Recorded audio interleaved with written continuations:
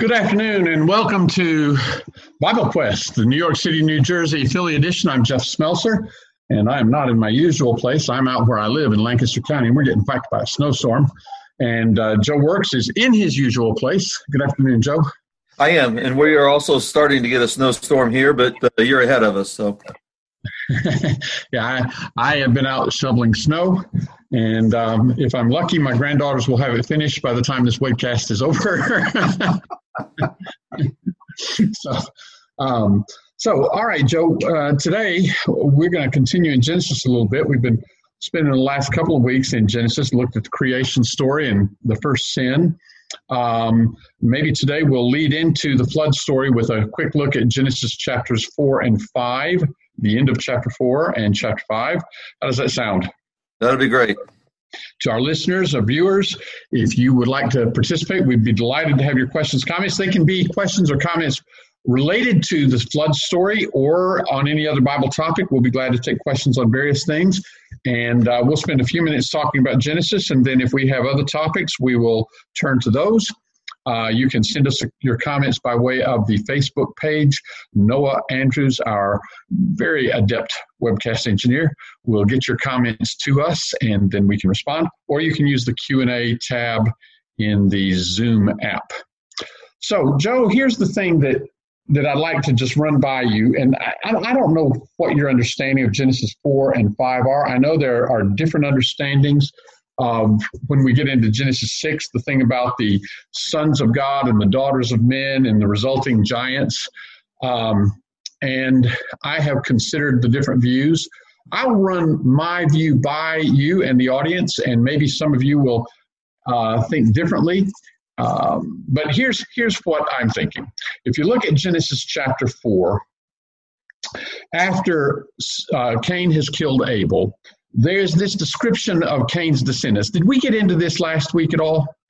I don't think we really talked about the 16 and following. Okay. So in the description of Cain's descendants, there's this brief description of Lamech.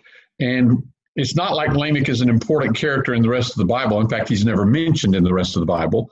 But the narrator takes time to tell us that Lamech had two wives. Of course, in the beginning, God said the two shall be one flesh, not three be one flesh, and not three be two fleshes, but two be one flesh. But he had two wives. And it turns out it does take time to tell us he was a rather arrogant fellow. In verse 23, Lamech said to his wives, Ada and Zillah, listen to my voice, you wives of Lamech. Give heed to my speech. Just right off the bat, I'm not sure we want to talk to our wives that way, but, it's hard to know the tone of voice. However, when you continue and see what he says, you can kind of read the tone of voice. He says, give heed to my speech, for I have killed a man for wounding me and a boy for striking me. If Cain is avenged sevenfold, then Lamech 77-fold. Sounds a little prideful, arrogant, wouldn't you say? Vindictive? Absolutely, yeah. All right. And so then we come on down in the text, and or rather a little bit earlier in the text, you have mention of his descendants. Liddy, can you close that door, please, right there? Thank you, my granddaughter. So a little bit earlier in the text, it mentions some of his descendants who did accomplish some things, but nothing spiritual. Then in verse 25, Adam had relations with his wife again. She gave birth to a son, named him Seth, and they thought of him as being given in place of Abel, who was dead now.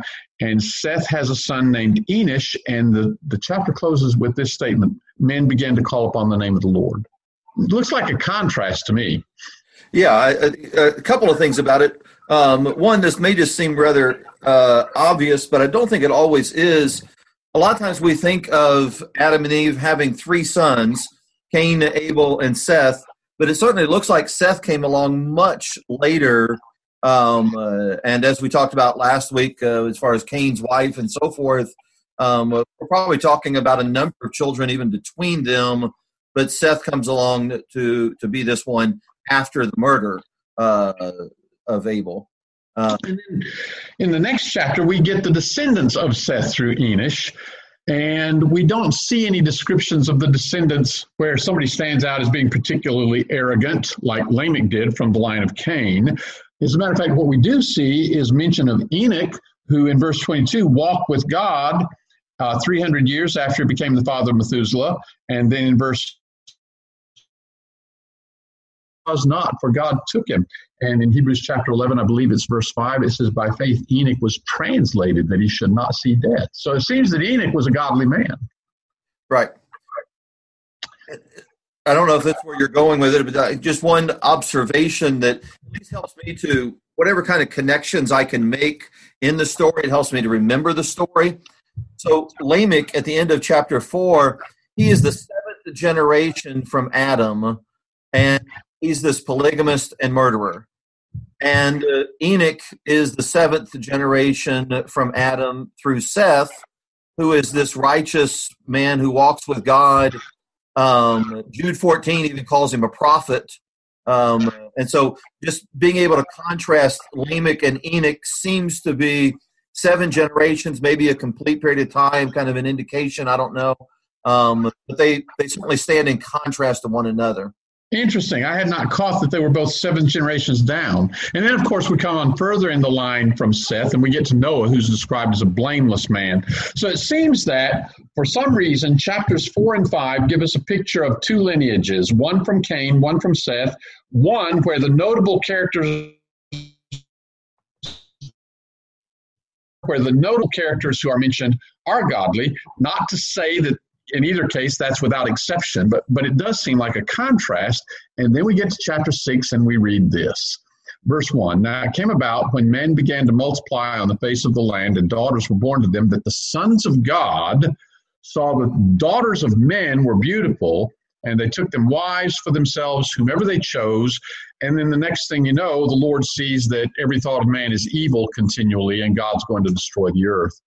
It looks to me as if chapters 4 and 5 and the description of the 2 lineages are there to give us an understanding of how there were some good men and there were some wicked, but when there was an intermarriage between them, the result was the whole population of the earth became wicked, and so we have the situation that called for the flood, where all men would be destroyed.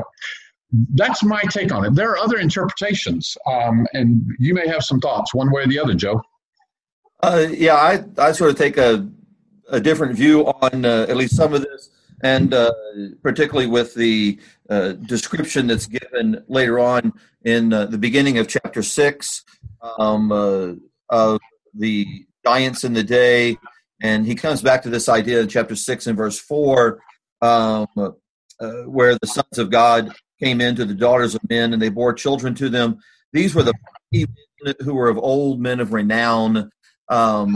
Seems to me like there's something special about those men. They're identified as mighty men. We don't normally think of, just because you have an ungodly person marrying a godly person, that their children are going to have extra muscles. To me, there seems like there's something more significant.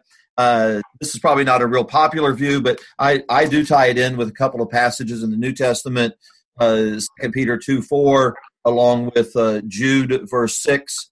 Don't make a big deal out of it. I think that's, to me, that seems like a very logical, or maybe not logical, it's a reasonable possibility that these are angels who have left their proper domain.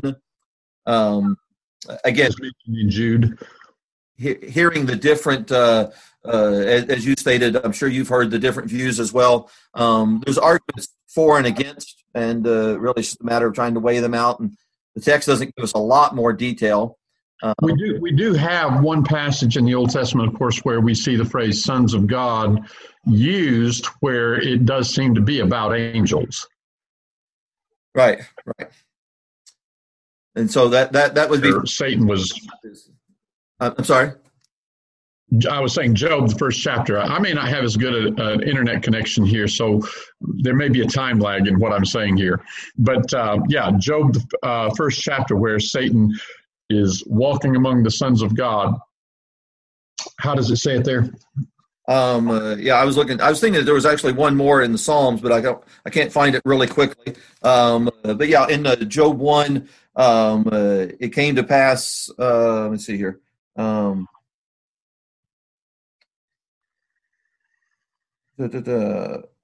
now I've lost the verse. Verse 6, Job 1:6. Now there was a day when the sons of God came to present themselves before the Lord, and Satan also came among them. Mm-hmm. And it does. It appears to be a heavenly scene there. So we usually assume those are angels, and so that would lend some support to the idea that the sons of God in chapter 6 are angels. So we're talking about two different views here. One is that in chapter 6, verse 2, the sons of God are angels. The other is that the sons of God are descendants of the more godly line of Seth, but they're just humans. And then if they're angels, then when they take for themselves wives of humans, then the Nephilim in verse 4 are thought of as being giants. And the word does mean something like giants or great men or men of renown. On the other hand, if we suppose the sons of God are men from the godly line of Seth, and they're intermarrying with the ungodly daughters from Cain's line, then the Nephilim could be understood not necessarily as giants, but as giants socially, giants in society, great men that way. The word Nephilim is used in the Old Testament for giants. There were giants in the Old Testament. We can think of some, right? Yep. Goliath and his family. Yep. Sure, are giants, and there are various other giants mentioned in the Bible. So those are, I guess, the two basic views. There are probably some other views. And then 1 Peter chapter 3 and verses 19 and 20 kind of gets wrapped into this sometimes also. So those are the two views. But that gets us to, one way or the other, the whole earth does become corrupt, and God is going to destroy mankind. So let's pick it up there in verse 5 of Genesis chapter 6. And maybe, Joe, if you'd read down through verse 8 for us and get us introduced to what's going on here. Sure. Genesis 6, 5 through 8. Then the Lord saw that the wickedness of man was great in the earth, and that every intent of the thoughts of his heart was only evil continually. And the Lord was sorry that he had made man on the earth, and he was grieved in his heart. So the Lord said, I will destroy man whom I have created from the face of the earth, both man and beast, creeping things and birds of the air, for I am sorry that I have made them. But Noah found grace in the eyes of the Lord. Now, I think to a lot of people it's kind of unsettling that here God would create everything, and he would create man, and now he's just going to wipe mankind out. But there are various reasons that we can understand. We probably don't understand all of the reasons, but there are various reasons that we can understand why God does this way. There are a couple of lessons that come out of this in Genesis chapter 6. And I'll just mention them and then we can discuss them. But one lesson is a foreshadowing of the idea of a purification that takes place, a washing. And the other is the idea of a judgment when man is held accountable. And both of those ideas are tied to the story of the flood in the New Testament. So maybe we'll take a minute just to see that there are some spiritual ideas being taught here. You want to tackle one of those? Well, one is just recognizing that mankind is making a mess of themselves. They have brought this sin upon the world in verse 5 by their own thoughts, by their own ways. We saw hints of that already in the story of Adam and Eve. We saw it in the story of Cain and Abel.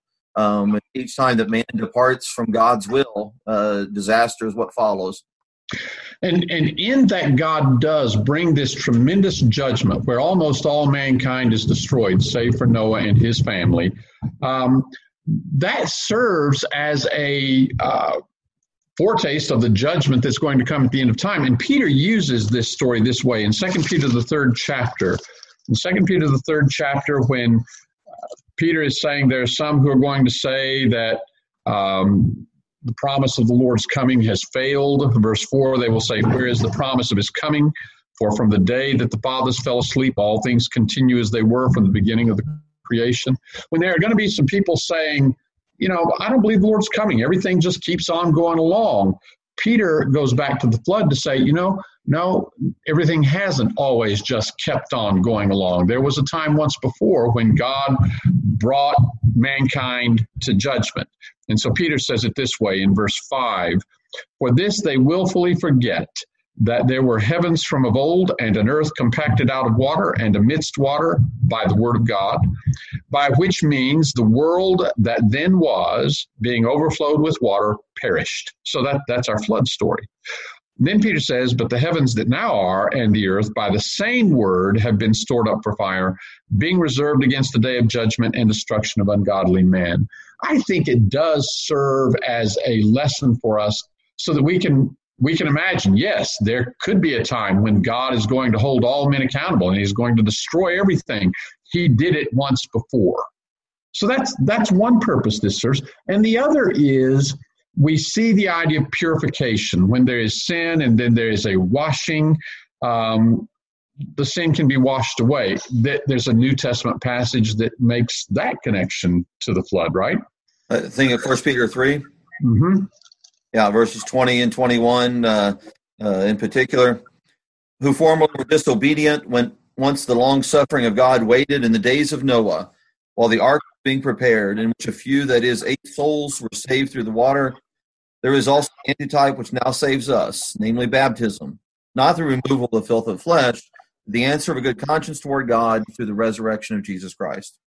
So I don't think we have a story in Genesis 6 that paints a picture of I can't think of the word.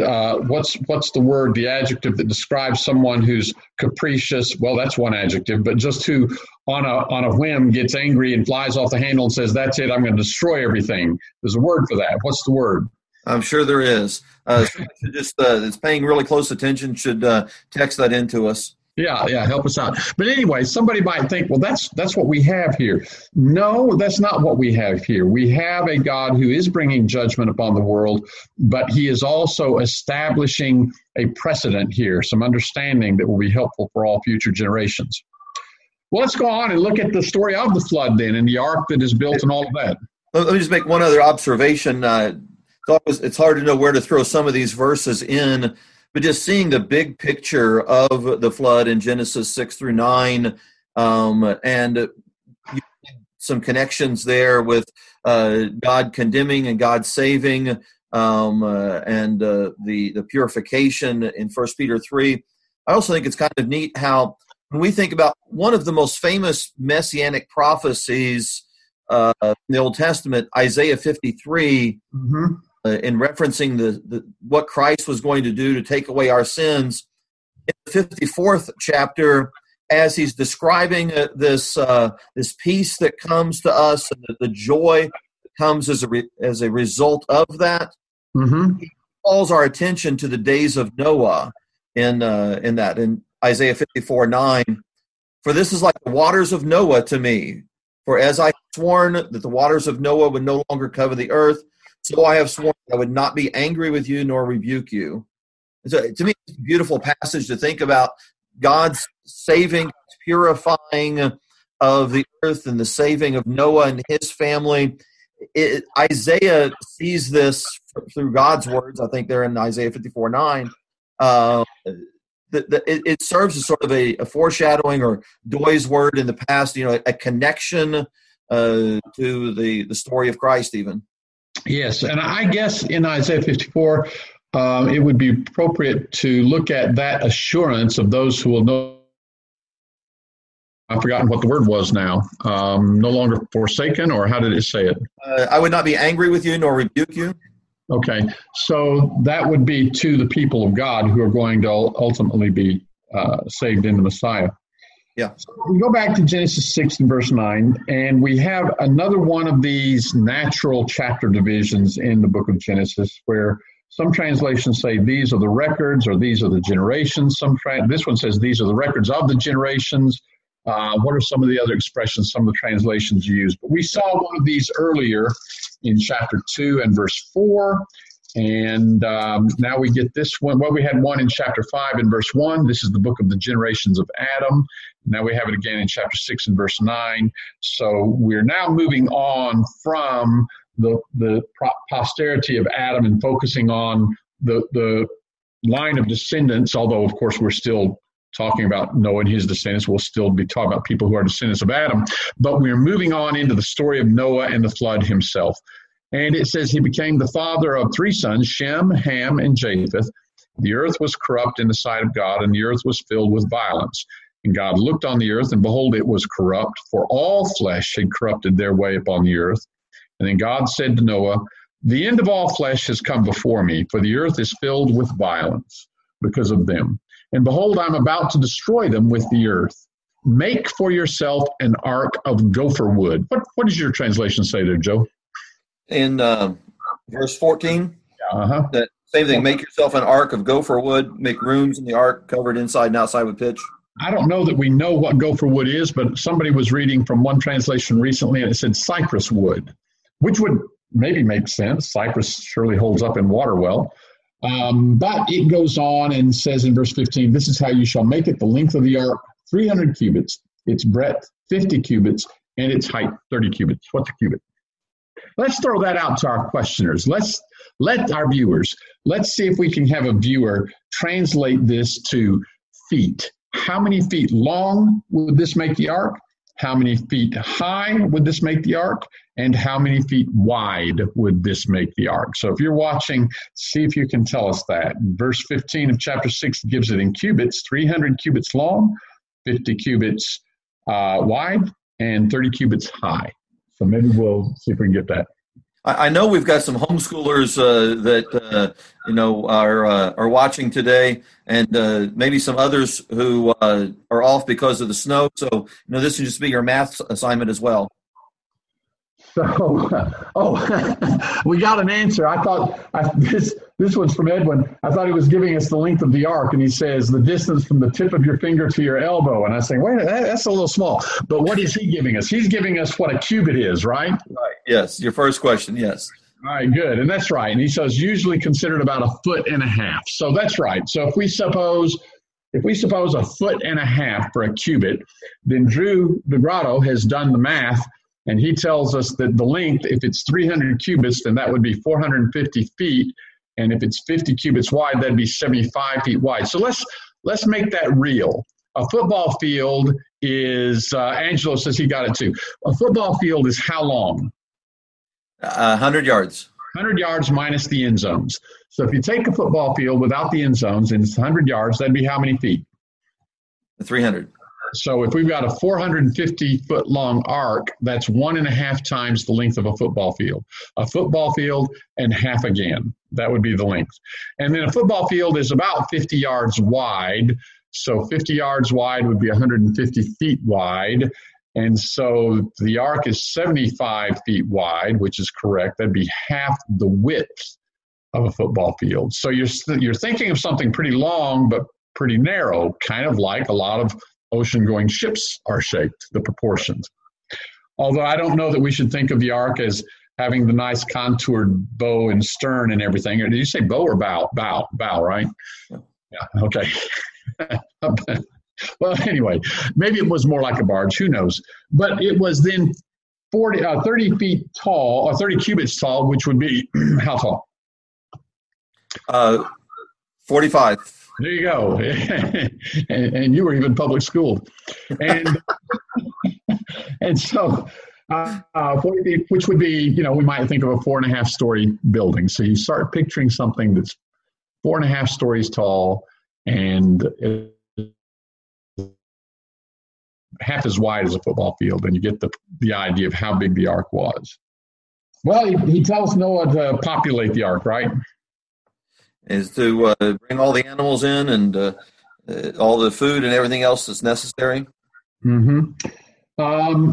Everybody thinks he took 2 of each kind of animal on, but we come down to Genesis 7, and it says in verse 2, you shall take with you of every clean animal by 7s, a male and his female, and of the animals that are not clean, 2, a male and his female.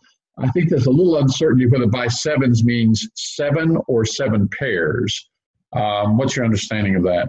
I've always read it as 7 pairs, and then I think because of that, I come back then and see it as 2 pairs of the other animals in order just to be consistent. Now, that doesn't match any of the children's storybook pictures that we have. Okay, and our authority is the children's storybooks picture. The picture. Somebody comments, I read somewhere that these dimensions are perfect for seagoing cargo ships, but man didn't discover this until I think the 19th or 20th century. I forgot where I read that. I don't know about that. The proportions do seem similar to a lot of ocean-going vessels, but even in ancient times, it seems ships tended to be long and narrow rather than square, right? Yeah. I mean, they were certainly able to, think in Paul's day and so forth. They had seagoing vessels that managed quite well. So, on the other hand, the intent of this is not really to get somewhere. It's just to stay afloat and ride out the flood. Well, this gets us to an interesting question: the clean animals and the unclean animals. We haven't seen anything said about clean and unclean animals prior to this that I'm aware of in the book of Genesis, have we? That's correct. That's right. In the law of Moses, we do have a distinction between clean and unclean, and they could eat the clean animals, and they would use the clean animals for sacrifice. The unclean animals they would not eat. So it makes sense that, and Noah's going to offer a sacrifice as soon as he gets out of the ark at the end of the flood, which would be detrimental to the population of whatever animal he was sacrificing if there were only 2 of them and he sacrifices one of them. It would kind of be the end of the line. Maybe that's what happened to dinosaurs. He sacrificed the dinosaur and there were only 2. But anyway, but the question is, where did the idea of clean and unclean come from? God has somewhere revealed that to the patriarchs.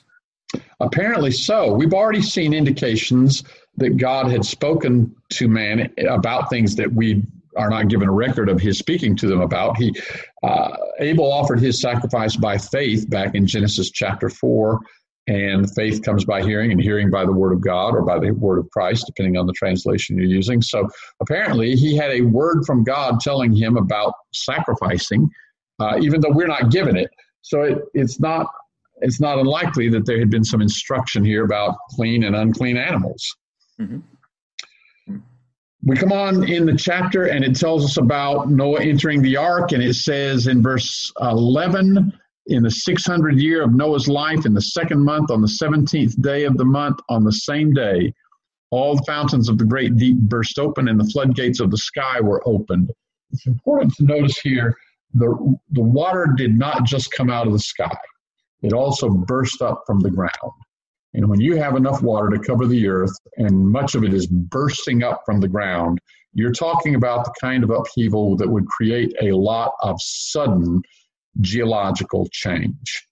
So when people look at geological formations, the Grand Canyon or whatever, and they try to reason as to how long ago creation was, and they say, well, this must have evolved gradually over many, many, many centuries at the same rate at which we see erosion taking place now, they are forgetting something. That there was a time when there was dramatic change to the surface of the earth by waters bursting up out of the ground. And you only have to look at some modern events, with the platelets shifting and the tsunamis over the last few years that have been recorded in India and other places. You certainly see a massive change and very drastic. If you can just imagine that happening to the whole world, then that would definitely explain some of the things that people are forced to come up with other explanations that reject the Bible. And then it gets to verse 12. It says, rain fell upon the earth for 40 days and 40 nights. And so after 40 days and 40 nights, they came out of the ark, right? No. They're going to be there for quite a while longer. I think that many of us, when we were young and we first heard the story of Noah's and the ark and the flood, we understood it lasted for 40 days and 40 nights. It rained for 40 days and 40 nights, right? But they're going to be in the ark for over a year. Yeah. Even in verse 24, the water prevails for 150 days. which is half a year right there. Right. And so there's an interesting passage in Genesis chapter 8 and verse 1. God remembered Noah and all the beasts and all the cattle that were with him in the ark. And God caused the wind to pass over the earth and the water subsided. That idea of God remembering Noah, I don't believe that means God, it was up in heaven and he goes, oh no, I forgot about Noah down there in the ark. Sometimes like, oh no, I left a pot on the stove with the burner on high.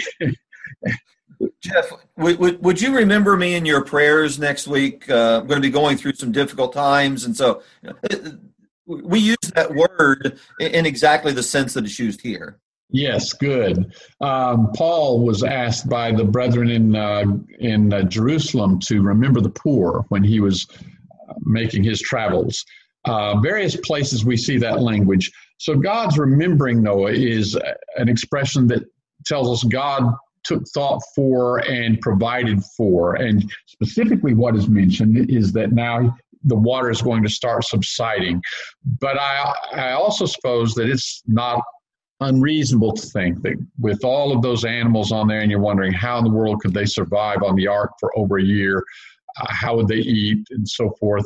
There's some divine care here, and God is providing for them. So as we come down in chapter 2, maybe read for us a little bit, Joe, starting in verse 2. Chapter 8, verse 2. Yeah. The fountains of the deep and the windows of heaven were also stopped, and the rain from heaven was restrained, and the waters receded continually from the earth. At the end of 150 days, the water decreased. Then the ark rested in the 7th month, the 17th day of the month, on the mountains of Ararat. Of course, when it comes to rest, that doesn't mean that whatever land it's resting on is going to be exposed. You can ground a ship even where the ground is covered by the water. It's just too shallow for the ship. And I don't know if there's an intentional play on the words here, but if I understand it right, the word rested here is basically the same idea as Noah's name. Noah's name means rest. God is going to be providing rest. As this ark is resting, God is going to provide rest for Noah and his family as well. I think about how God's people are compared to Noah in some of those passages, Hebrews 11, 1 Peter, and so forth. God offering us rest by his grace as well. I hadn't caught that play on the words there. I don't know for certain that it's intentional there, but at least it helps me to remember all that God is doing. We talked about quickly there in Genesis 6, but Noah found grace in the eyes of the Lord. And then just thinking about the meaning of his name being rest, that's what God is granting. Verse 5 says the water decreased steadily until the 10th month. In the 10th month, on the first day of the month, the tops of the mountains became visible. Then it came about at the end of 40 days that Noah opened the window of the ark, which he had made, and he sent out a raven, and it flew here and there until the water was dried up from the earth. Then he sent out a dove from him to see if the water was abated from the face of the land. But the dove found no resting place for the sole of her foot, so she returned to him into the ark, for the water was on the surface of all the earth. Then he put out his hand and took her and brought her into the ark to himself. So he waited yet another 7 days, and again he sent out the dove from the ark. And the dove came to him toward evening, and behold, in her beak was a freshly picked olive leaf. So Noah knew that the water was abated from the earth. Then he waited yet another 7 days and sent out the dove, but she did not return to him again. Now it came about in the 601st year, in the 1st month, on the 1st of the month, the water was dried up from the earth. Then Noah removed the covering of the ark and looked, and behold, the surface of the ground was dried up. In the 2nd month, on the 27th day of the month, the earth was dry. And God spoke to Noah, saying, "Go out of the ark, you and your wife and your sons wives with you." So this is in the 2nd month, 27th day of the 601st year of Noah's life. They had entered the ark in the 600th year of his life in the 2nd month on the 17th day. So if I am thinking right, that means they were in the ark a year and 10 days. Have I got that right? Yep, that's my calculation as well. So God says in chapter 8, verse 17, bring out with you every living thing of all flesh that is with you, birds and animals and every creeping thing that creeps on the earth, that they may breed abundantly on the earth and be fruitful and multiply on the earth. So Noah went out, and his sons and his wife and his sons' wives with him, every beast, every creeping thing, every bird, everything that moves on the earth went out by their families from the ark. Then Noah built an altar to the Lord, and he took of every clean animal and of every clean bird and offered burnt offerings on the altar. I said facetiously, jokingly, maybe it was a dinosaur that he offered back earlier. I think a dinosaur would have been unclean, so that's not likely. Verse 21. And the Lord smelled the soothing aroma, and the Lord said to himself, I will never again curse the ground on account of man, for the intent of man's heart is evil from his youth, and I will never again destroy every living thing as I have done. While the earth remains, seed time and harvest and cold and heat and summer and winter and day and night shall not cease. So as long as God intends for the earth to remain, everything is going to continue, seed time and harvest, cold and heat, the seasons. There's going to come a time when God's going to say, okay, it's time for the earth not to remain. But while it remains, these things will continue. This gives me great comfort when I have so many people around me running around like chickens with their heads cut off. The sky is falling, like the story of Chicken Little, talking about global warming or climate change and always trying to interpret whatever is happening now as evidence of somebody's going to say this snowstorm is a result of global warming. But there are people who really believe it is up to man to see to it that we don't lose our winters and summers or our cold and heats, that it's up to us. It's not. It's up to God, and he said it's going to remain. Yeah, I think that's a good point. In fact, verse 22 almost sounds like this week in New Jersey, cold and winter and summer. You just didn't know it was going to be all in the same week. I don't know if other people have seen this or this connection or not in this text, but to me it's just really neat to see the patterns that develop from the very beginning of the Bible story. And I forget exactly where I saw all of this. I'm quite certain that it's not mine originally. But somebody described the story of Noah as the recreation story. Mm-hmm. You have in Genesis 1 and in verse 2, the Spirit of God was hovering over the face of the waters. Here in Genesis 8 and in verse 1, it talks about how God made a wind. Well, the word wind and spirit are the same, and you have the waters subsiding there also. Chapter 1 and verse 7, he talks about the waters were under the firmament, the waters which were above the firmament. It's about in Genesis 8:2, the fountains of the deep and the rain from heaven. Chapter 1 and verse 9, the waters under the I think that's together.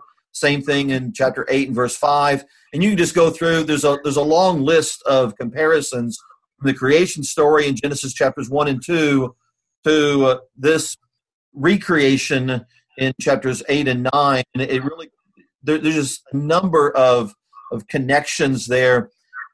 The language is so similar, it can't just be coincidence. I think you're right. I think that's the way we're supposed to look at this, as a recreation. And then, of course, Peter talks about we have something to look forward to, a new heavens and a new earth, a recreation, so to speak, in 2 Peter 3. Right. Yeah. And to me, that helps with that language from Isaiah and from Peter of the new heavens and a new earth. That's what God is giving mankind here in this story. Holly Green says that's a lot of water if it took a year to dry up. And that's right. Sometimes people have argued this was probably just a local flood. The Bible describes it as a worldwide flood. Just thinking about it, a year to dry up. We've seen some tremendous floods that are local floods, regional floods, you could even say. They don't take a year to dry up. So this is quite an amazing thing. It's also significant, I think. People will take the same evidence and come to different conclusions. But when you look at other ancient societies, cultures, I won't say all of them, but many of them have a flood story in them. And they're not all exactly the same, but many of them have a flood story, in their history. To me, it's just kind of interesting that this was something that was just accepted throughout also many civilizations. Can't say all, but at least many. It does seem like around the world, many different places, people have a memory of a great flood going back in their earlier generations. Well, we're coming toward the end of the webcast. Let's throw out this question. We've gone through the flood story here a bit.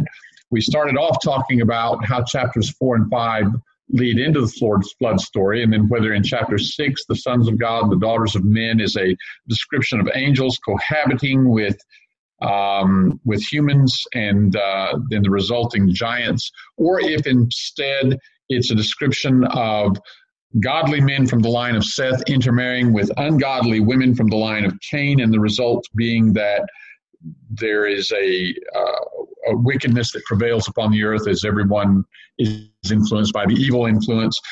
Maybe we could get just a response from those who are watching at this point. I'd be kind of curious which side of that everybody comes down on. So if you want to offer your thoughts real quickly, you can either say angels or Cain's descendants. We'll just put it that way. Who do you believe the sons of, or the daughters? That's not right. Sons of God, angels or Seth's descendants? Let's put it that way. So if you viewers want to chime in here real quickly and tell us whether you believe it's angels or if it's Seth's descendants that took to themselves the daughters of men in Genesis chapter 6. We've got a question. Are angels capable of marriage relationships? Certainly not in heaven. In Matthew, the 22nd chapter, Jesus says that in the resurrection we'll be as angels, neither marrying nor given in marriage. Right. That's the point that it could be made there from the text in 2 Timothy. He talks about, or I'm sorry, no, it's the one in Jude. I'm going to get them too confused, where he talks about the angels having left their proper domain. They left their own habitation. And so we do see angelic beings or spiritual beings taking on human form. Even Jesus did that. And so that would be the question. But yeah, Jesus' statement in heaven, angels don't do that. That would be the connection for those that would take the view that I do. Mm-hmm. I'm not sure we're going to get anybody who's bold enough to go out on a limb and take one position or the other. Well, let me, if I can throw out a question, Jeff, that maybe you'd like to tackle. I've heard people reference this story in with Noah and the ark and so forth, and talk about how the ark represents the church. Do you have a thought about that you would like to share? Well, the Bible never makes that connection, but I think that the problem with that idea is that then the church is viewed as a container, and if we get in it, then we're safe. And in the New Testament, the church is the people who are saved. In Ephesians, the 5th chapter and verse 23, Jesus is the Savior of the body. The body's what he saved. And what's the body? Well, Ephesians chapter 1, verses 22 and 23 tell us the body is the church. So the church is those who are saved. It's not a container that people can get in and put their trust in that container. Yeah. If anything, it seems like Noah would and his family would be more parallel, if we can use that term, to the church, to the saved, 1 Peter 3, instead of the ark itself. Well, we have two responses. One viewer says the sons of God are angels, maybe, and another viewer says they're Seth's descendants. So with that, I think we're going to have to leave it there. And we, Lord willing, will see you all next week. Thanks for watching Bible Quest, the New York City, New Jersey, Philly edition, where we are snowed in. Thanks. Have a good week. And thank you, Noah, our webcast engineer.